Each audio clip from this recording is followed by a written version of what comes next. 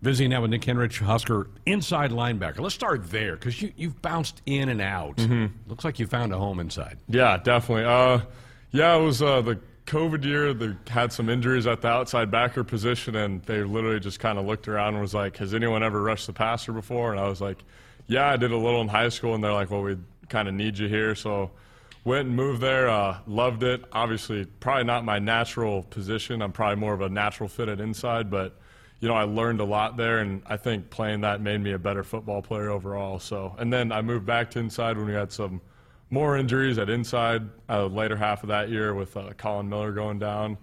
And then, I've been loving it ever since. 99 tackles, Usher. Congratulations on that. Can you go bribe somebody to find one more tackle so you'd have an even 100? I wish. I don't know. Who knows? I don't know how that works exactly, but, it was good. Last year's defense seemed like a really good cohesiveness with your groups, from the front guys to you in the middle to the secondary, the back end.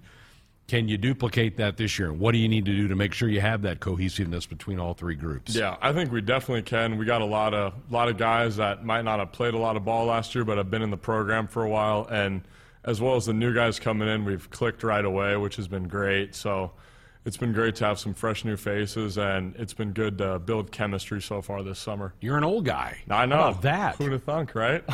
How quick did that go? And congratulations on graduating, too. Thank you very much. Yeah, it flew by. That's what everyone's like, you're graduating this semester? I'm like, yeah, it's kind of crazy. So it's flown by. To consider to think I'm one of the old guys now is kind of crazy. What was your degree in? Psychology. Okay. Right on. And you're still not quite sure what you want to do with that eventually someday, huh? Yeah. And you got time. I got some time left still, but hopefully getting into the counseling field or service field to help some people out. So we'll see what happens, though. I think everybody left spring ball kind of worried about the defensive front, but they've gotten into the transfer portal and added some bodies. Some of them aren't even here yet. You concerned about that group up front, or do you see enough that you think you'll be fine up? Guys are playing ahead of you. Yeah, I'm not worried at all. Coach Dawson does such a good job coaching the guys up, so we know they're in good hands, and throughout spring, every one of those guys got better, and there's been a lot of young guys making some big strides. So I'm really excited to see what that group can do this fall. Nick, I've told so many people since the end of last season that we were a good football team. We just couldn't make a play here or there to make a difference.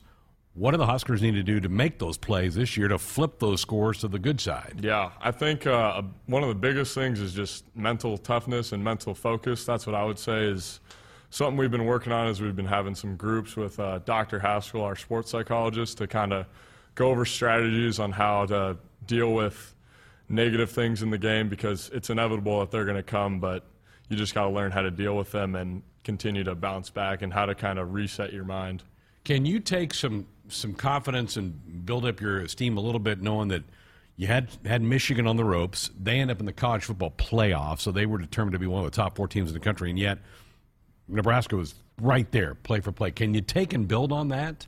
Yeah, I mean, you can definitely build on it. It just stings, but we're moving on at this point, and we're ready to roll into this season. But we know we have a good group and a good leadership, and we have a good team, so we'll be able to do some good things this year. I think one of the fascinating things about the Big Ten is you can go from 1 week playing a team that goes 2 tight ends, fullback, I-back, to spread teams. Mm-hmm.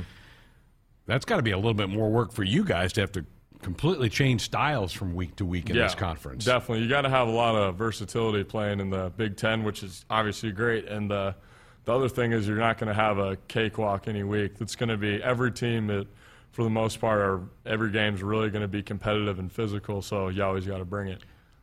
Does a certain style light you up more, knowing that maybe you'll play more some weeks, or that you like the different, maybe inside-the-box type play?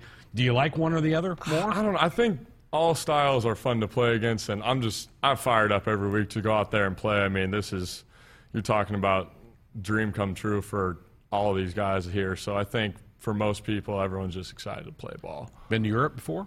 I have. I've actually been to Ireland once. Is that right? Yep. Been in Dublin? Been in Dublin. I went, it was like God bless my parents. I'm so lucky to have 2 just amazing, supportive parents. But I was lucky enough to go to Dublin my senior year before my senior football season in high school, and absolutely gorgeous. Loved it. What can I expect? I haven't been to Ireland It's before. super green. Like Yeah? it's like luscious. That's what I would say. I love the accents too. That was probably one of the coolest things. So yeah, it's just an amazing place. Is the Loved team fired up, you think? Yeah, definitely. I mean, anytime you can go experience a different culture and experience a new place, I think it's special. Big game. Yeah, huge game. Most important game of our season. Yeah, I think you're right. And we put it on them a year ago. I'm sure they remember that. Yep, definitely. I'm sure they do as well. And I know they'll be motivated.